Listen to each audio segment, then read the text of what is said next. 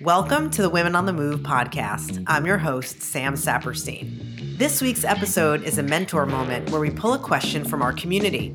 And today's question is this: investing feels complicated, and there's a lot of uncertainty around how to start and what to do. How do you know when it's the right time and the right amount to start investing? Well, here to help me answer this question is my JP Morgan colleague, Ileana Tormina. Ileana is the head of Women in Investing at JP Morgan Wealth Management. Ileana, thank you so much for joining us and for providing your insight on this topic. I'm going to kick it over to you. How would you answer that question?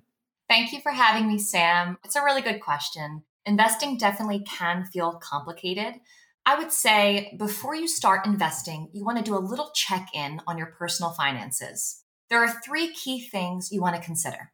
First, create a budget and determine how much you want to save and invest after you cover your expenses. Second, pay off high interest debt, for example, credit card debt. And third, build your rainy day fund, which could be 3 to 6 months worth of expenses in a savings account to keep you covered in case of emergencies. Once you've established a healthy foundation for your personal finances, then you should understand the different ways that you can invest. A popular goal for long-term investing is investing for retirement, and retirement accounts are often how investors get started. If your employer offers a retirement account, such as a 401k, you should consider taking advantage of it. You contribute a percent or dollar amount of your paycheck directly into the investment account, and there are tax advantages you could benefit from. Many companies will even match your contribution up to a certain amount. And if you're able to do it, you should consider contributing up to that company match, because that's free money that your employer is adding to your account to be invested. If your employer doesn't offer another type of retirement plan, you can consider investing in an IRA or individual retirement account. Whether you invest in a 401k or an IRA, it's important for you to know that if you withdraw funds before a certain age, you can be subject to an early withdrawal penalty. Now, outside of investing for retirement, if you have money left over, you can consider investing in a brokerage or managed account. These can be easy to set up. You can do it yourself online, and most brokerage firms don't require any minimums.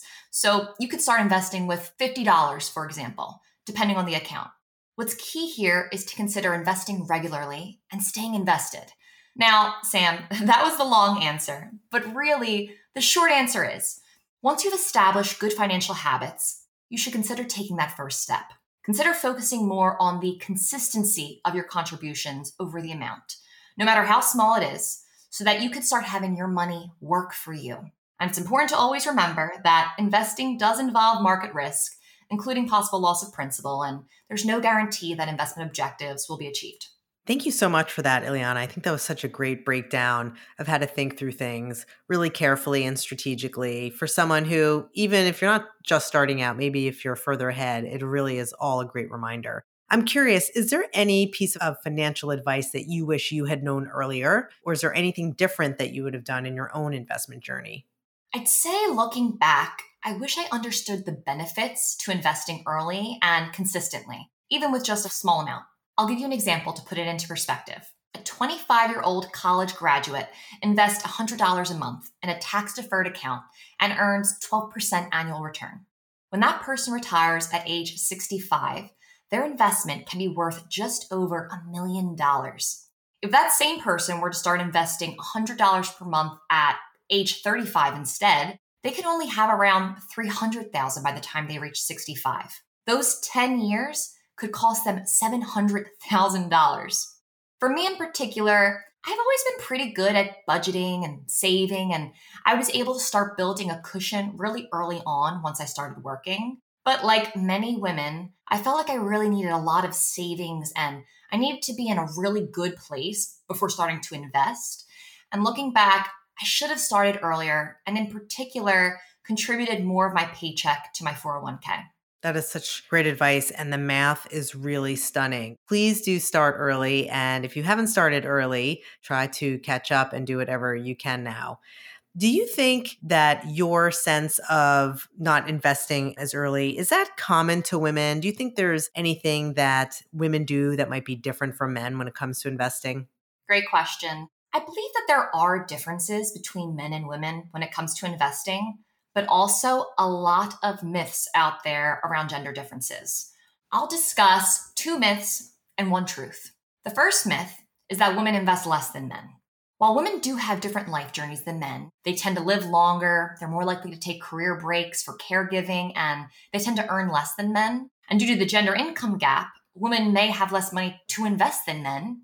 Actually, what we see with our clients against this myth is that women invest just as much of their total assets as men. So here, it's not actually true that women invest less than men. The second myth I have for you is that women are less knowledgeable when it comes to investing. Women are highly educated. They are the majority earners of undergraduate, master's, and doctorate degrees. But there are a lot of studies that say women are less knowledgeable when it comes to investing.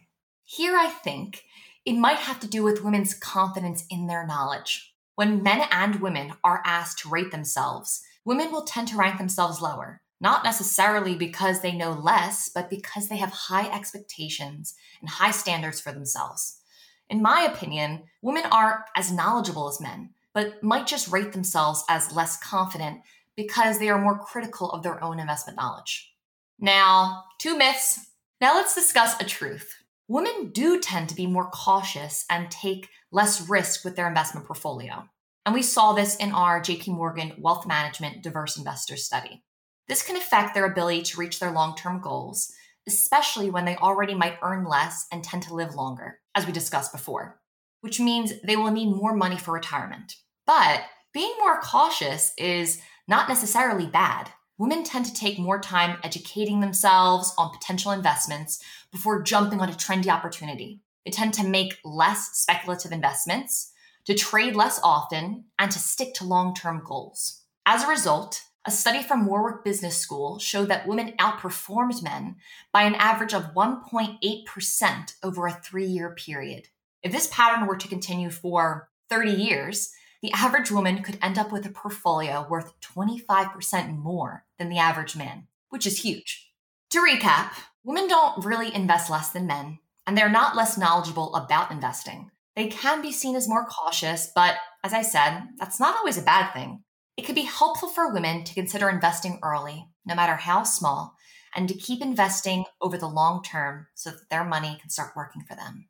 Thank you so much for all this great advice, Ileana. We really appreciate your being here. I know our listeners will take these things to heart, and I continue the best wishes as you go forward and help educate our community. Thank you, Sam, and thrilled to be here.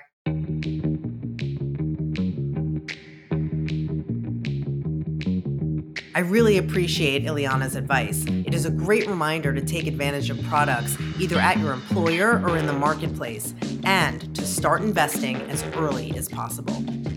The mission of Women on the Move is to help women in their professional and personal lives. Our goal is to introduce you to people with great ideas, inspiring stories, and a passion to make a difference. To learn more about Women on the Move and listen to the full library of this podcast, please visit jpmorganchase.com/WOTM. For JP Morgan Chase's Women on the Move, I'm Sam Saperstein. JP Morgan Chase Bank, N.A., member FDIC.